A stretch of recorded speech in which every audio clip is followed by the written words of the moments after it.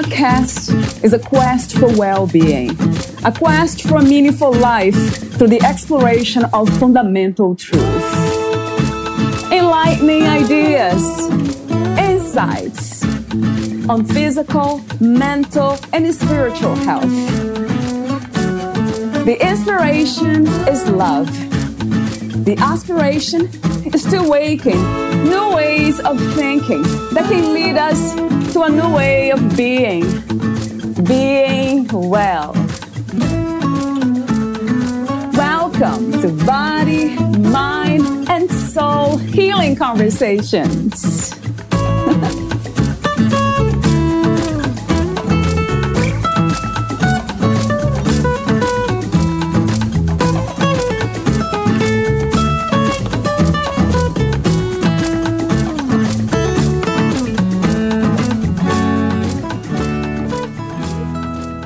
How is it possible that we live life at 90 miles an hour but never seem to get to where we want to be? Why do we have more material goods, more access to information, more ways to interact than ever before, yet still feel unfulfilled? Why are we better off than any society in history, yet often feel tapped out, unmotivated, overworked, and unsatisfied? Each of those questions has the same answer. We are not practicing awareness. That statement seems pretty simple on the surface, but to practice awareness, you have to stop. Stop running from one activity to the next. Stop comparing yourself to everyone else. Stop trying to be who others think you should be. When you stop all of these things, you give yourself space to quiet your mind, reflect on your experiences, and get to know yourself better. And when you know yourself better, you can identify what you want out of life and pursue it, which leads to a more fulfilled life. The journey to fulfillment begins with an awareness of who you are. Traveling a road of personal growth, you will become aware of what makes you tick, what gives you energy when you think about a certain topic, subject, or pursuit, and what drains every last drop of energy. You may not always like what you discover, but you will be inspired by it. The point is to become aware of who you are and who you're becoming. The journey of self-awareness is powerful because increased awareness brings increased understanding, and increased understanding empowers you to make changes in your life that last. In this episode, Valeria Teles interviews Robert Commodari about awareness, which is one of the many messages in his book, Better Than You Think, Developing Awareness for a More Fulfilling Life. Rob comes from a family of 7 siblings growing up in a 2-bedroom, 1-bath, 745-square-foot house in northeast Baltimore City. He is the son of an Italian immigrant and a red-haired German. Money was hard to come by while growing up. Rob started working at age 11, delivering newspapers, and paid his own tuition through high school and college. He played baseball in college while attending Florida Atlantic University in Boca Raton, Florida. After graduating from FAU, Rob took a job as a stockbroker in North Palm Beach, Florida. Arriving early for work in July of 1990, he noticed a book sitting on his mentor's desk, The Greatest Salesman in the World by Og Mandino, which he asked to borrow that evening. Rob finished reading the book that evening and hasn't looked back since. It was after reading The Greatest Salesman in the World and Part 2 of Og's bestseller that Rob had the inspiration to write and speak.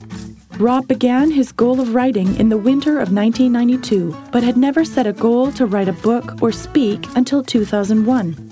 It was spring of 2001 when he gave his first inspirational speech to a crowd of approximately 650 people. He was then encouraged to join Toastmasters, an international speaking organization, to hone his skills as a speaker. It was in 2005 when he wrote a goal to write a book. Rob knew he wanted the book to be centered on the theme of awareness, but didn't feel worthy enough of being an author. He struggled for years and wrote sparingly before he finally committed to finish the writing of his book in January of 2017. A serial entrepreneur, Rob has been involved in several businesses. He had his own newspaper business from 1994 through December 31st of 2003. Rob was partners in a cigar business in the mid-90s. He has flipped a few houses over the years and has spoken to several organizations over that time as well. He has spoken to organizations such as Wells Fargo, Sherwin-Williams, Wachovia, M&T Bank, BB&T Bank, the Baltimore Sun, and others. Rob has spoken to students at schools and inmates in prisons several times. When Rob speaks, he is moved by the Spirit to connect with others and to inspire others to realize their dreams. To read Rob's full biography, please visit fitforjoy.org/podcast. Here is the interview with Robert Commodari.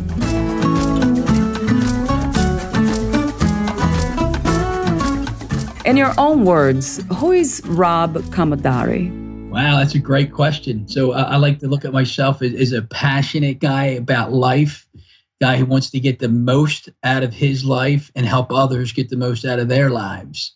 I love the question. I'm a tenacious guy. I'm a guy that's got a resolve about himself that when he gets knocked down, he's going to get back up because he knows there's no other way, because you sit down and cry victim, no one's going to help you.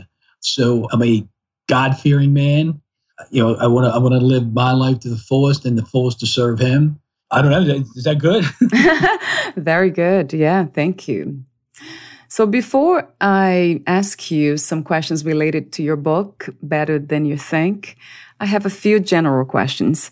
What is another word for life? There's this book that I've read maybe 8 or 9 times, and it's called The Way to Love. I know we're talking about my book a little bit here in a little bit, but this book talks about how do you get to that place of love. And me personally, from reading that book, I've formulated some of my own philosophy. And it's like it starts with awareness, then an understanding, and an acceptance, and then love. And when you have love, there's no room for judgment. And we live in a very judgmental world. I think if we go through life and we be love, we show love, we give love to everybody, it's a beautiful place. Oh, wow. Yeah. I love that. I have to use the same word. Do you connect love or this way of defining love to God or the idea of God? I do. I think there's I don't know the different, I guess it's the Greek words, agape love and, the different forms of love, but I do believe, God is love. Yeah, so do I. What do you think freedom is? To be free, what does it mean to you? Well, that's chapter 15. Right. That's great. That is cute. Great. I love that. So freedom, because that's my chapter 15 title. So freedom is like, you can have choices, which gives you freedom. But I think ultimately there's a peace within us all that if we get there, we experience freedom. And then the next question is, how do you get that peace or peace and fulfillment, if you will? I think of times of, how I meditate. And when I meditate, I get myself to a quiet place and you get rid of all these distractions.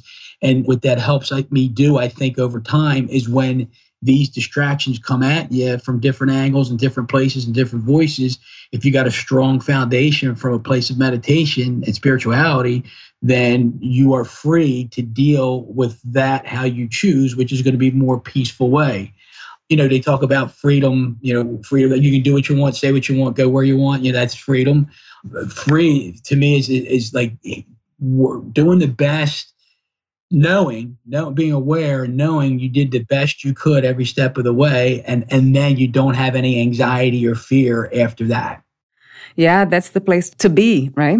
You made me think about peace now. So peace is a state of mind or a state of living, of being. How is it different from calm, from being calm? Wow, and you're asking some great questions here. So the difference between the state of mind, peace, the state of being, peace, and a state of calm. That's what. Yes. Yeah. So I can have a calm mind, meaning something comes at me, and I can just answer in a calm, reserved way. Peace, I think I see as a form or a way of being fulfilled? Like somebody, like, did you make peace with somebody? That doesn't mean did you make calm with somebody? Did you make peace with somebody? Was there like, there's nothing in you or about you that is, let's say, poisonous. There's nothing in you or about you that's anxious. You're at peace with what you've done, with what you've said, with what you've accomplished. You're at peace with that. I don't know that you can say I'm at calm with that, right? That's a good point. So in a way, calm could be a state of mind then. It's not a state of being. It's a state of mind that can be achieved by external things, just being, I don't know, around nature or during meditation. Yeah, well, yeah. But see, you could be at peace in nature too, because I think what I've done a lot of reading of lately is like, get yourself connected with nature, because nature is life, and it's calming, right? Not nature is calming, but it's also peaceful, right? So I'm thinking about you're taking me in, like, this is like ad libbed or impromptu, but I love the way you're making me think here, and but it's like, I haven't gotten outside and meditated in nature like I would like to. Like, I have a room, I sit in a chair, I have the lights off, close my eyes, and I meditate, But then if you quiet your mind and then you really hear like the birds and the wind and the rain, when you hear that, do you connect with that? So true. There's so much wisdom, right, in nature. One of the things that I realized that we are not apart from nature. We are just nature itself. I agree with you. What is your greatest joy? Right. Like, at this stage in my life, like, I have 3 children. My 2 youngest children are great. High school and just starting college. And it brings me joy when I see them doing things that make them happy, when I see them overcoming their fears, when I hear them express transparency in their own way, because it's important to me. Like, I think about when I feel joy, and maybe it's when, like, as a parent, when you say something over and over and over and over throughout the years with your children, and they don't listen, and all of a sudden they do something, and you're like, wow, that brings me joy. Right. To know that they are listening to better their lives. Correct. For them. Not for me, but for them. Right. That's beautiful. What do you think is the world's greatest need? I'll go back to the word love. I think the world's greatest need is it needs to be more loving, more gracious, because I think we let money and society dictate the way we think it should be instead of the way it really is, or the way it really should be, I should say. Because I think it's love, compassion, empathy. Those words come to mind. Yeah, kindness. Yeah, that makes so much sense.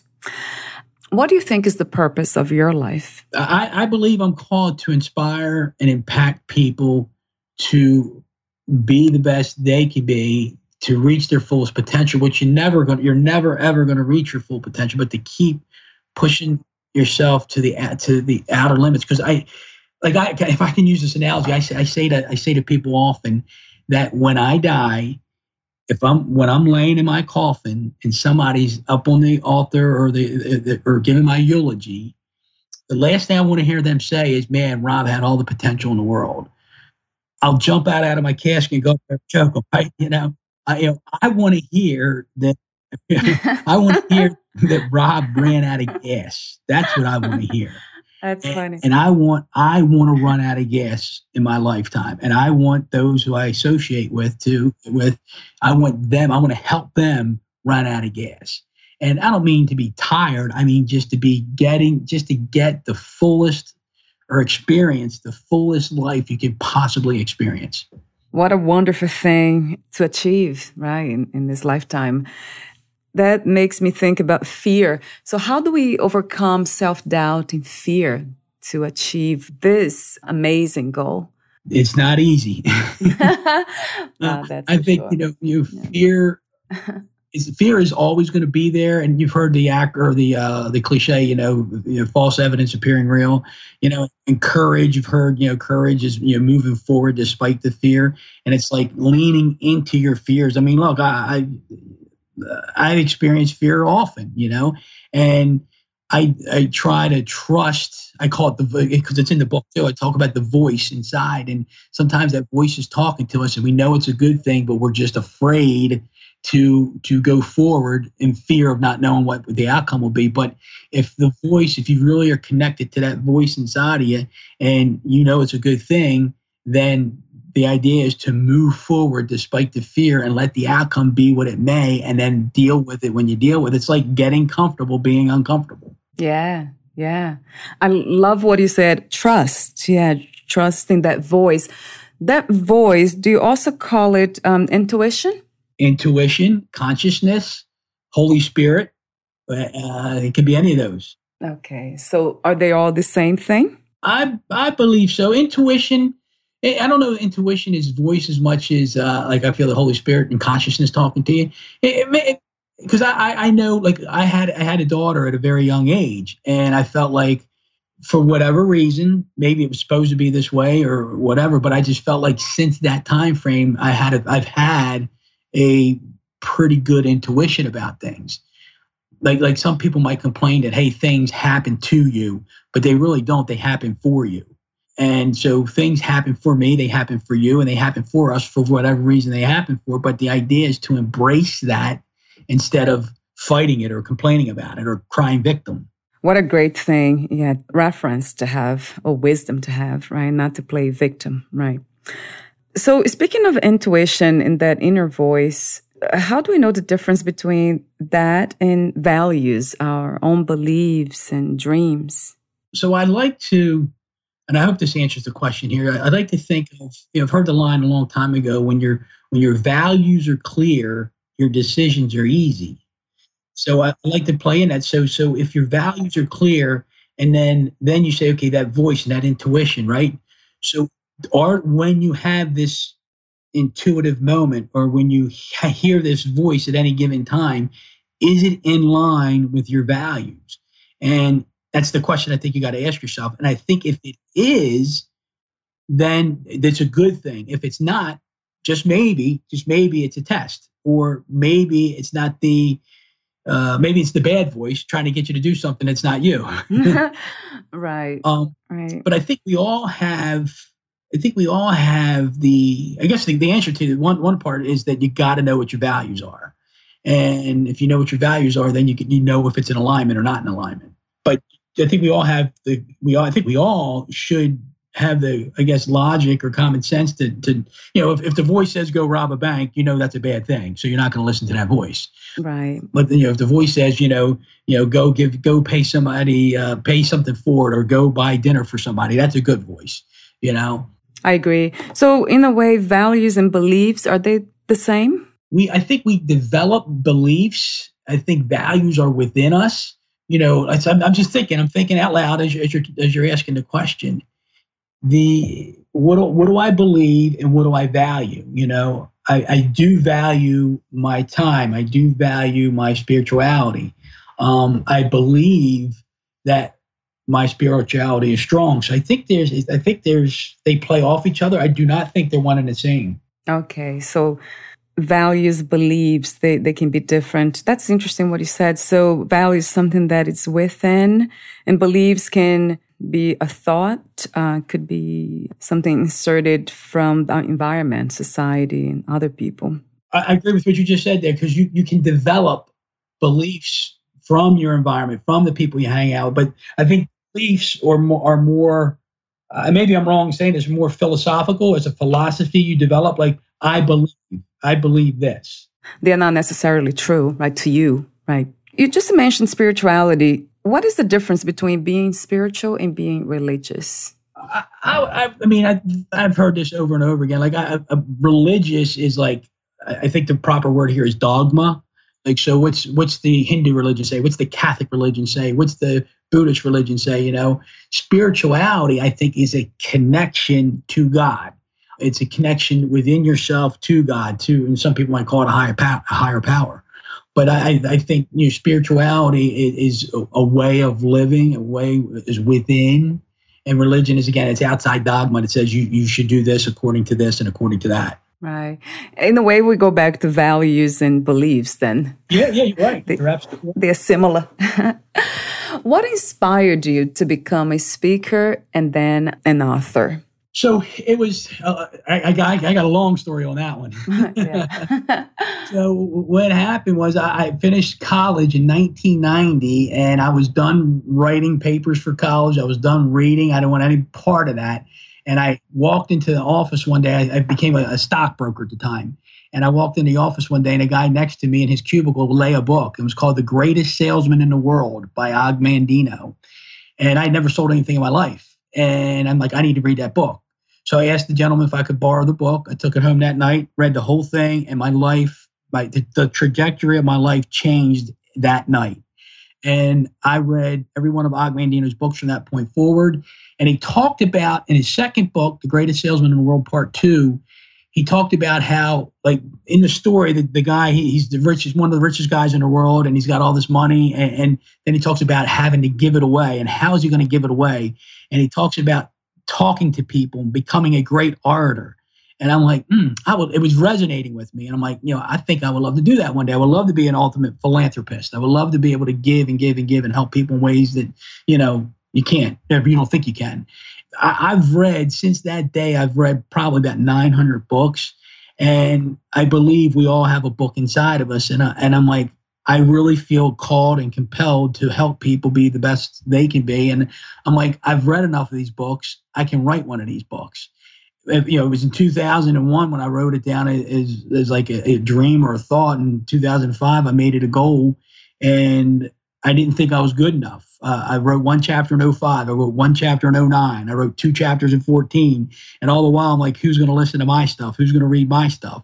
Who am I to think I'm good enough to share this with? Until it was 2017 when I committed, because I guess I had the confidence, and I felt that I had enough knowledge, and I felt the Spirit talking to me. And I'm like, if this is what I'm supposed to do, let's go do it. Wow. And then you wrote Better Than You Think. There was your first book? Yes, correct. Why did you write that book?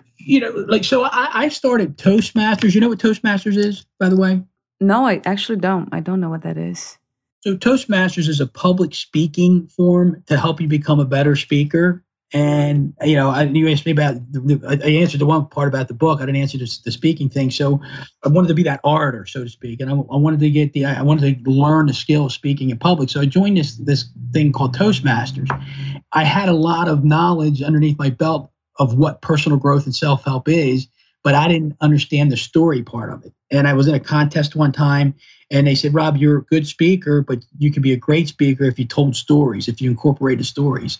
So what I've done over the years is I reflect on stories, and I create like this story file of my life. And like you have a story file in your life, and how many stories do you have?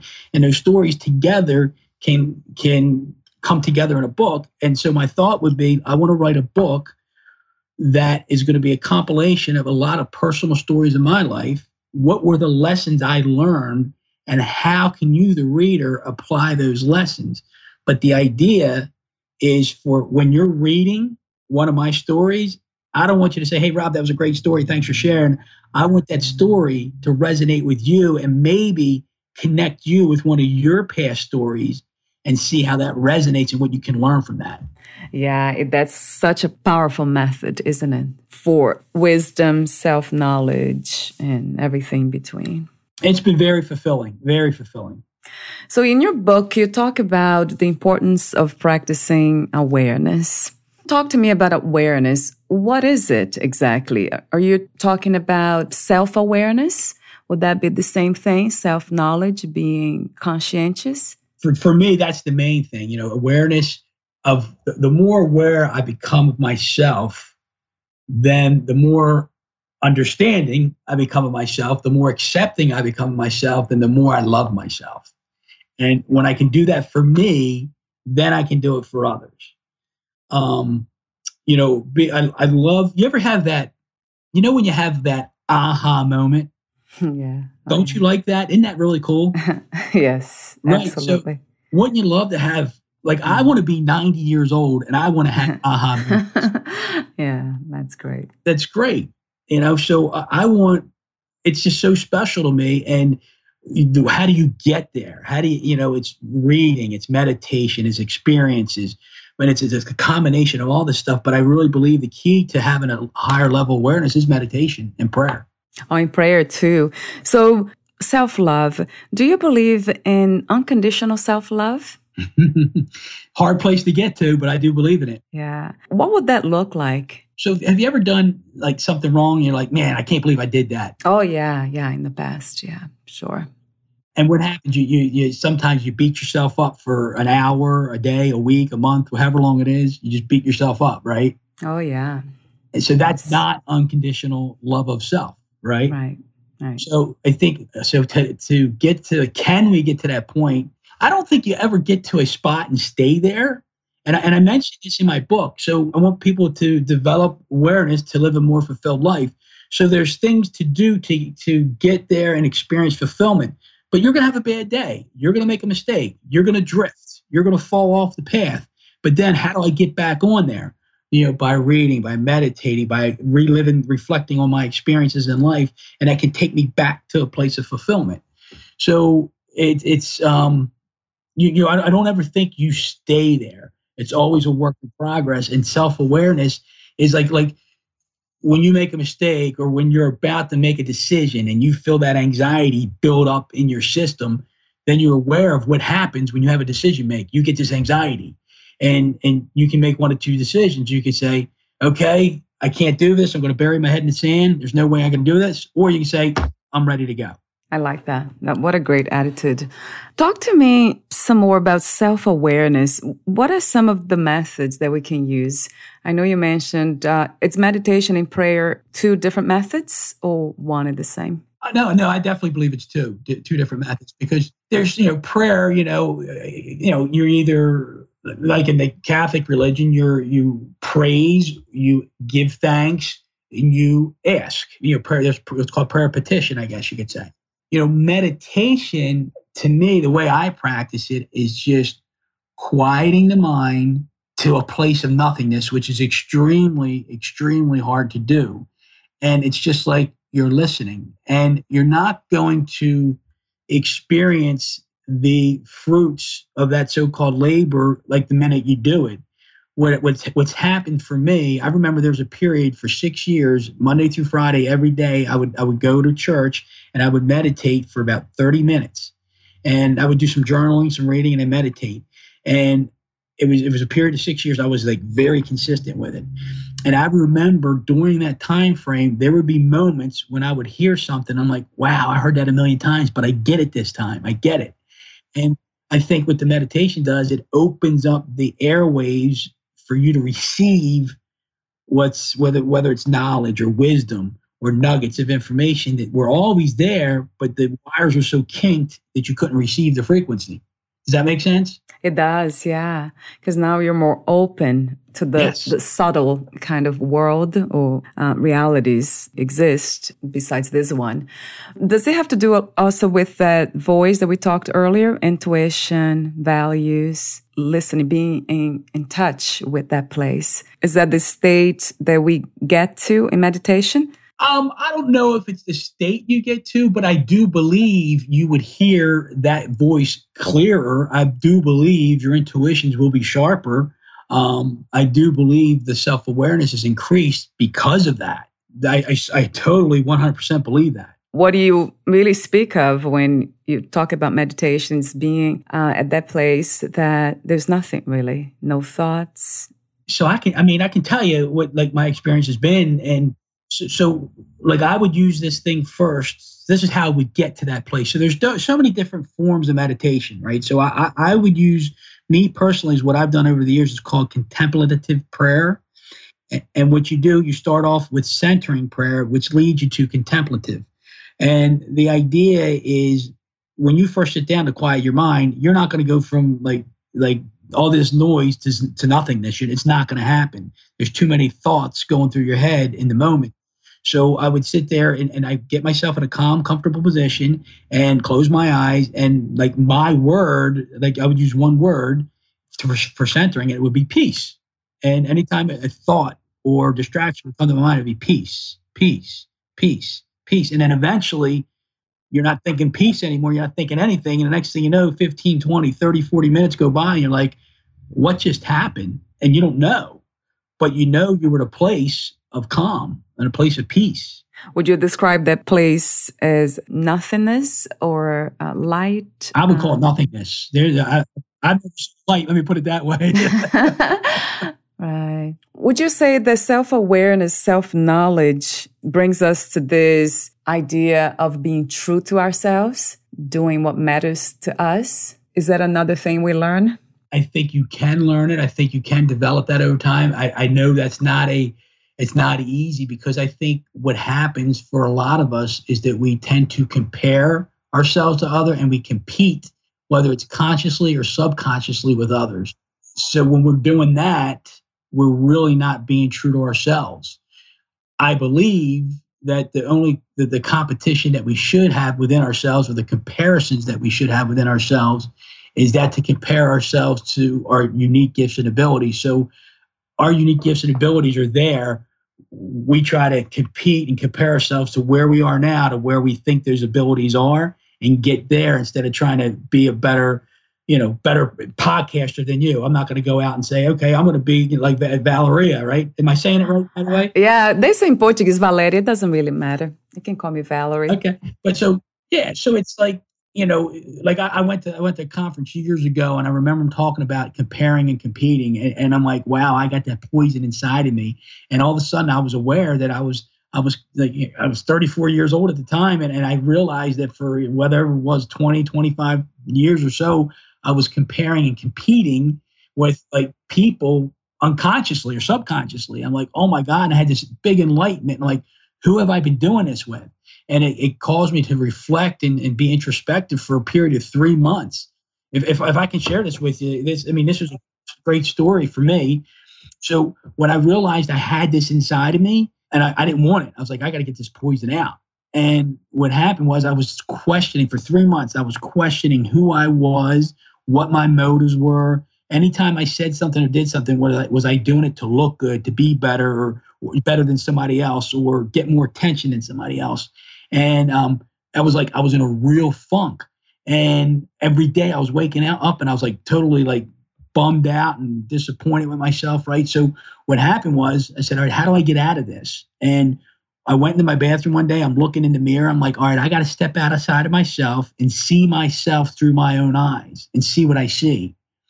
And it didn't work. I'm like, darn it. I thought I had it. I thought I had the answer, right? And then I came back the next day and I'm like, let me try this. I'm going to step outside of myself and I'm going to see myself through God's eyes and see what I see. And it was like a light switch went off. I'm like, oh my gosh, how does he see me? He sees me perfect as I am. And when that happened, I was like, the funk went away. I'm like, Rob, just be true to yourself, be your true self, not your false self, and love yourself for who you are. And it was an amazing transformation for me. Wow. That might be what we call unconditional self-love, right? We just spoke earlier. Correct. I believe that. Great point. Yeah.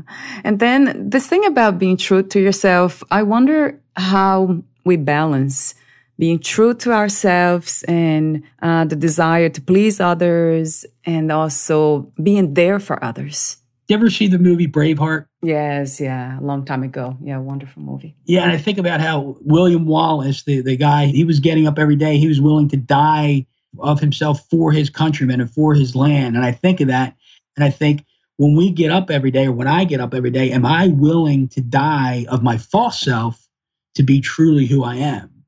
And that's an up at dawn, down at dusk task for some people. For me, I could say it is. And, when you get up in the morning, are you being true to yourself, or you're trying to be better? Like you're trying to be like Mike or more beautiful than Susan, that's false self stuff. And so it's like, are you willing to die your false self every day to be truly who you're supposed to be?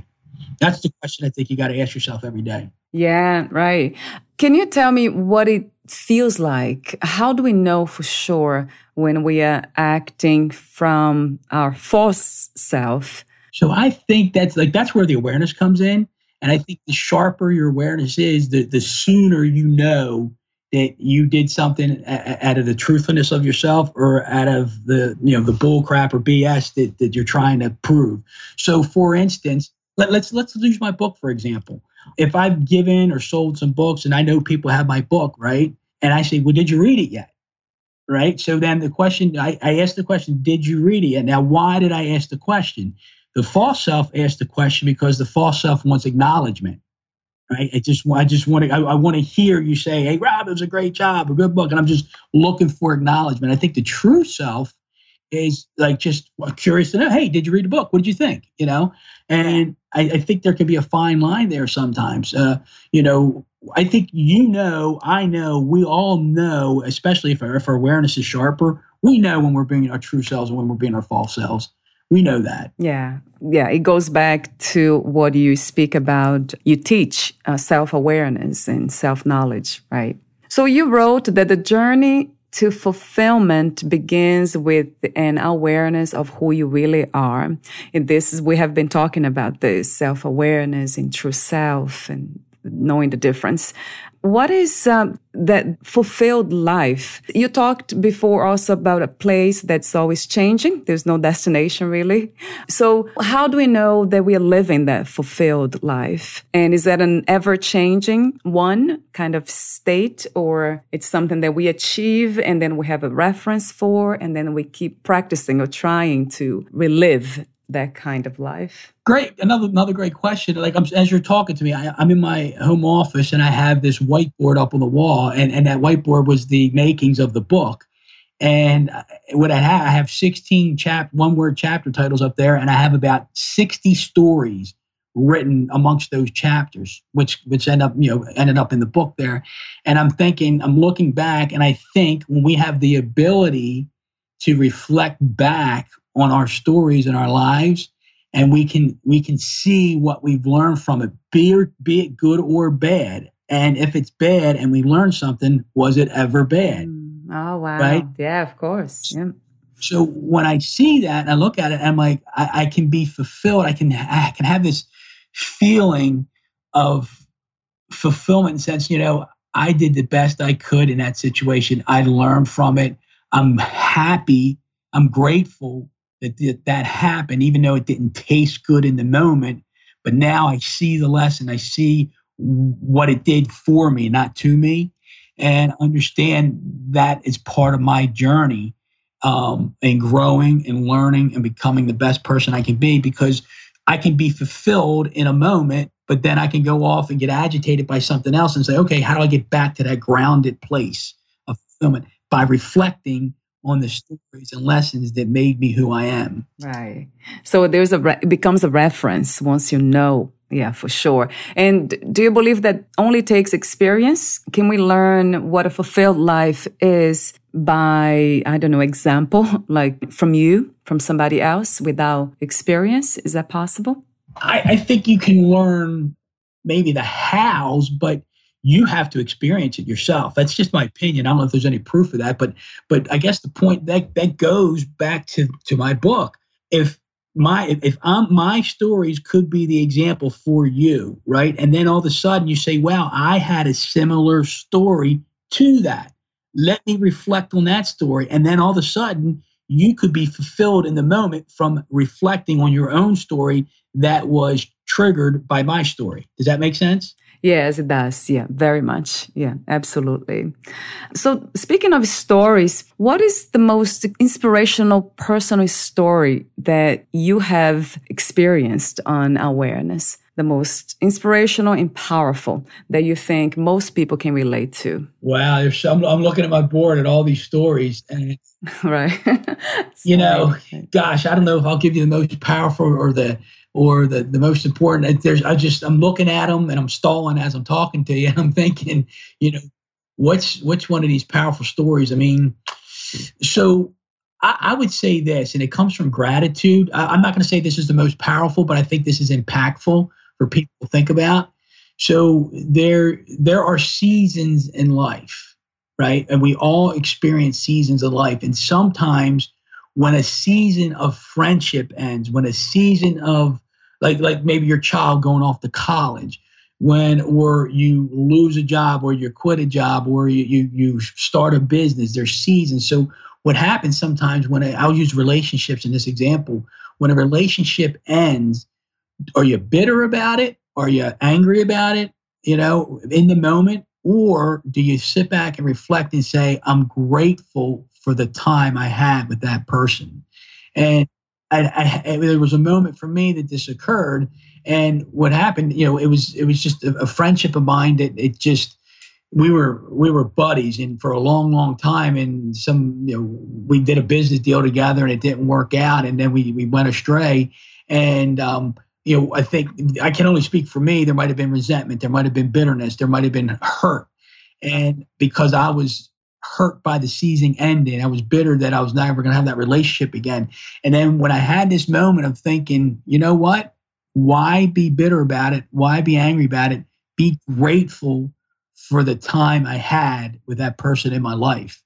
And then you understand that all seasons end. They do. And they change. And you go into other relationships and other experiences and other friendships. And being grateful is, I think, the foundation for all of that. Wow. That is so true. Gratitude, it can change everything. And can I share one more with you? And I don't mean to cut you off. Yeah, absolutely. Yeah. Yeah. So because just something else just hit me. I had a conversation with this guy years ago, and he was a pastor, I believe. And I don't know religion, and not that matters, but he said to me, he said, Rob, he goes, you will go to the next level in your life and in your business when you start listening and trusting that voice inside of you. And I'll never forget those words. And what happened one time, I was asked to speak to a group of prisoners in the prison in Maryland. And I said, yes, I'll do it. And after I said yes, I'm like, oh my God, what am I getting myself into, right? Yeah. And I wanted to give these guys a message of hope, not just any old speech. And the voice inside of me was saying, Jailbreak is the title of your speech. And I'm like, this is great. I'm fired up. I'm like, there couldn't be a better title for a speech in jail, right? And then I started saying, I can't do that. I started fighting that great idea, right? I started fighting and saying, who might think I can do that? The guards are going to cock their rifles, and it's going to be mayhem inside a prison if I use that as a title of the speech. And then I thought about what that guy said to me. He said, you will go to that next level in your life and your business when you start trusting that voice inside of you. And so in that moment, when I had that thought, I'm like, Jailbreak is going to be the title of my speech. And I could go on for 5 or 10 minutes on a story here, but I went into prison. I did this speech, and I titled it Jailbreak. And it was an unbelievable experience with 20 guys in a room in a prison in Maryland that occurred maybe, I'm going to guess 12, 13, 14 years ago. And if I wouldn't have listened to that voice, it wouldn't have had the impact that it had. Yeah. So listening to that voice and trusting. It's all about trust, isn't it? Yes. Yeah, it's so true. When I saw the title of your book, Better Than You Think, it made me think about gratitude. It made me think about purpose, meaning, but also being grateful. And that's something that could be misunderstood, perhaps. How can we think this way? My life can be better than I think. What about gratitude, being grateful for what we have and not being greedy and not trying to achieve more and always thinking that way? How can we balance that? And that's very hard to do. So I don't know. You said you read some of it, not all of it, but so there's later on in the book, there's a chapter called The Magic of Gratitude and Blessings. We get anxious and we get fearful when we're striving for things we don't have, and we want this, we want this, and we want that, and we're constantly thinking about what we don't have. And in that moment, I don't think we're in a great place of peace or calm. But when we are grateful for what we have, then the other stuff will come in time, or if it's even supposed to. But being grateful for what you have is I think it's people have to reflect on that. And quite honestly, if I can explain to you how the title came about, it has to do with that. I was going back and forth with the editor. I must have had 40, 42, 43, 45 different titles that we were trying to pick. And I was struggling to pick one. And I woke up one morning and I came into my home office and I looked at my board and I looked at all these experiences in my life and all these stories. And I sit there sometimes and think, I wish I had this. I wish I had that. I wish this was better, right? And I was looking at this board and the light bulb went off. I had that moment of awareness. The light bulb went off and I'm like, oh my gosh, I'm looking at this board. I'm looking at these stories. I'm like, my life is better than I thought it was. And that's where the title came from, Better Than You Think. Wow. Yeah. I love that. So this state of gratitude can give us this insight in how our lives can be better. So it's not the opposite. We don't have to be ungrateful. We can't ignore the things we have and just always look forward and into the future. Right. That makes a lot of sense to me. I have another question for you here about your children. Do you teach them about awareness and the lessons you have in your book? Do you try to pass this on to them? Yes, I do. And it's hard because sometimes you have to let them experience it at their pace.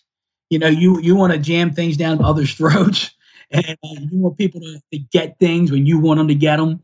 The only thing I've learned, the one thing I've learned as a parent is being resilient, number one, and continuing to persevere and instill the message over and over again and be the example. And eventually, because children, they catch more than they hear. Does that make sense? So they're gonna catch more of what you're doing than hear what you're saying. And that you talked about earlier, how when do you feel fulfilled? And it's like in that moment when they got it. And that's like, okay, that was worth the 1 million times I said, The repetition, right? That's cute. Talk to me about transparency. Is it the same as being honest? Yeah, I don't know if it's a synonym or not. I guess it's on the same wavelength, but transparency to me is like, it's in the book and talks about, like when I was young, I'm one of 7 kids. I grew up in Northeast Baltimore City and I had the mentality you had to be a tough guy. And if you weren't a tough guy, you were weak. But I'm a sensitive guy. I'm a passionate guy and I'm an intense guy. And I was afraid to show, I guess, my passion in terms of my sensitivity at times. And if I cried about something, I was a weak person. I cry about everything now. That's great. But transparency is like, just when I was 34 years old, when I heard it's explained in a different frame of mind that being transparent, is being truly who you are. And the more transparent you are, the more attractive you become. And that was a gift. That was a gift in that moment to understand that. Yeah, right. Wow. I heard something that I will never forget. Let me see if I remember the phrase exactly. When we hide parts of ourselves, we hide everything. And that's true, isn't it? I often reflect about it. Yeah, that's powerful. Yeah, and especially women. I think men too, it's interesting, but we do that more. We try to hide parts of ourselves, physically especially, trying to look in a certain way. Well, life is, it's not easy. It's a practice, isn't it? It's a beautiful practice. Oh, yeah, and you just got to keep practicing. Yeah, absolutely. So I have a few questions for you about your book, about resisting life and accepting life. Can you give me some examples of that? So when am I resisting life? So it's like when that voice is talking to you and it's giving you something good and you keep downplaying like, no, I can't do that. Or who am I to think I can do that? I'm resisting it in the moment. I've read in a book one time by Matthew Kelly. And he says, in the book, he says, most people experience resistance the moment their alarm clock goes off every morning. And you're like, what do you mean by that? And if you hit your snooze button the first time that alarm goes off in the morning, you're resisting the day immediately. You're resisting the wake-up call to get up and go. And you experience resistance right away. And am I fighting that voice? Am I fighting my intuition? Am I fighting my values? Am I going against the values? Then I'm resisting life. If I hear that voice and I act on it, then I'm accepting of that. right? If I hear that, who knows what the outcome is going to be, but you did your best. I talk about, like one of my favorite affirmations is I love and accept myself for who I am and where I am in my journey in life. And I love and accept others for who they are and where they are on their journey in life. And to me, the acceptance piece in life is about going with the flow. And even a bigger word is surrender. Surrender, and if I can surrender to what's supposed to be, then I'm more accepting of life. If I don't surrender, I'm resisting. That's so true. I have a few more questions for you. I call them, that's the final questions, general questions. So before I do that, would you like to add anything, read a passage in your book? So you talked about transparency, right? So there's a poem, but it would take me a minute to read it. Great. So I was the way this came about. I went to a networking event. It was only 6 people, per table, so to speak. And we were taught that, hey, most people, they go to these networking events, they give a business card and they say a little blurb about themselves and they're on to the next person instead of trying to get to know somebody. So this guy who was heading this group, he said, I want you all to get out a piece of paper and I want you to write the words I am at the very top of the page. And what he told us, he goes, you're going to take 20 minutes and I want you to write a poem. The poem is titled I Am, and you're going to write a poem about yourself. And then you're going to read it to the group, and that's how people are going to get to know who you are. So can I read this? Yes, absolutely. Yeah. So the title of the poem is I Am. And it goes, I am from a higher power. I choose to call him God. I am from all his descendants all the way down the line to now 2 people, Loretta and Marshall, my mother and father. I'm from Italian immigrant and a red-haired German. I'm from a family of 7 children growing up initially in a 2-bedroom house in Baltimore City. I'm from an age where I never heard the words, I love you from my father until I was 34. Therefore, I'm from a lower self-esteem. I'm from a devout Catholic mother. I'm from beginning my work career at age 11, from buying my first pair of Jack Purcells to buying my first car at age 16, my 1969 Ford Fairlane. I'm from a competitive family because I always fought to get what was mine and keep it. I'm from paying my own tuition through high school and college. I'm from Florida Atlantic University, where I played baseball and became a man. I'm from AC/DC, Def Leppard, Ozzy Osbourne. Now I'm from Zig Ziglar, Jim Rohn, Mike Kelly, and more. I'm from the field of dreams, the baseball field, which is a metaphor for life. I'm from the 5-pound block of cheese we waited for every week or so from social services when we struggled financially. I'm from a motivation to be all I can be because I attended the school of hard knocks. I'm from being a dad at age 17 to being a grandfather at age 43. I'm from always wanting things to be about me to now wanting things and my motivations to always be about impacting and improving the lives of others. I'm from a world of abundance, wisdom, experience, and knowledge. I'm from a fire that burns within me to reach my full potential to be all I can be. I'm from a family now of Debbie, my wife, Crystal, Robbie, and Amanda, my children, Bobby, my son-in-law, and Karina, my granddaughter. I'm from being a mentor and a coach. I'm from a business owner and a real estate team of 5 to an inspiring speaker of thousands. I'm from all that life is. I am who I am. Who are you? Wow, that should have been the first page of your book. You'll cry in the first chapter. Well, you may have already read it. I don't know. That's beautiful, though. Really beautiful. How you said it all. So if we all did that, if everybody did that and was honest with themselves, imagine how cool that would be for somebody to get to know you that much about you in 1 minute or 1 minute and a half. Absolutely. Absolutely. It has been a beautiful conversation, honest and open, fun. You're a lot of fun the way you speak. Thank you. I'll be asking you my final questions. It's about life. So how do you define success? What is to be successful? For me, it's making the most of all the God-given abilities and talents that I've been given and using them to the best of my abilities. What was the hardest lesson to learn about yourself? So there's lessons I've learned, and there's lessons I've learned about myself. Okay, they're different sections. So I think one of the hardest things was I told you about the time when I realized that I was subconsciously comparing and competing myself with others, and therefore I was judging others, and I wasn't being true to myself. And like I said, I went to like a 3-month funk where I'm like, I don't even know who the heck I am. And when I stepped outside of myself and tried to see myself through God's eyes, it was like, wow, I see myself, perfect as I am, perfect the way he made me. And that's the lesson about yourself. Is there another one, a hardest lesson in general? Yeah. There's plenty of them. Yeah. It's so there was years ago, when I was, again, I told you where I came from, humble beginnings, and I was like 33, 34 years old, 33 I think now at the time, and I come from the inner city, 2-bedroom house, and I had a net worth of about $750,000, and I said, hey, I'm going to be a millionaire by the time I'm 35. And what happened in the next 3 months, I lost $450,000. And it was a very hard thing to do, to experience, because, where I came from, and I built all that up, and then I lost it all. And then I had to go in and tell my wife while she was changing our 3-month-old baby's diaper that I had lost all the money that I'd earned and made, and all that was left was the equity in our house and some of our retirement plan.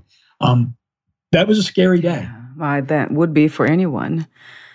Right. If you knew you would die soon, would you make any changes about your life? Do anything differently? The one thing I started working on, it was January of 2019, is surrender. So when I change something, I would continue to work on surrendering as much as possible, because I think the more you surrender, the freer you become. I believe that too. Yeah, absolutely believe that. But that goes back to what I was trying to say earlier about even if we don't surrender, it's important to accept that too. That brings peace, right? Accepting even what we cannot accept. What are 3 things about life you know for sure as of today?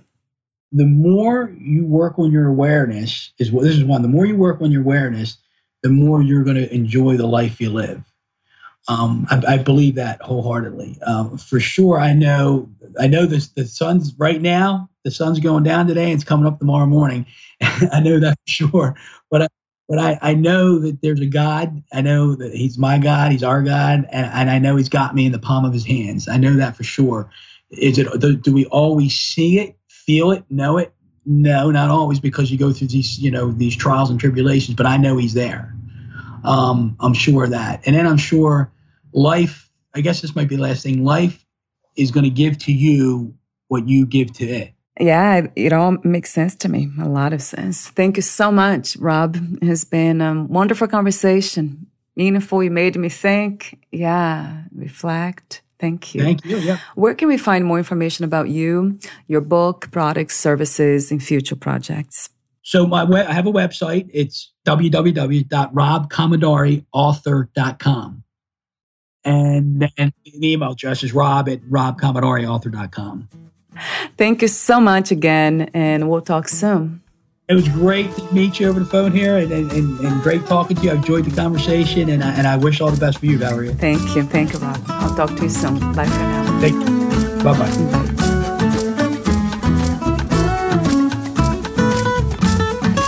Thank you for listening. To learn more about Robert Commodari, please visit his website, robcommodariauthor.com.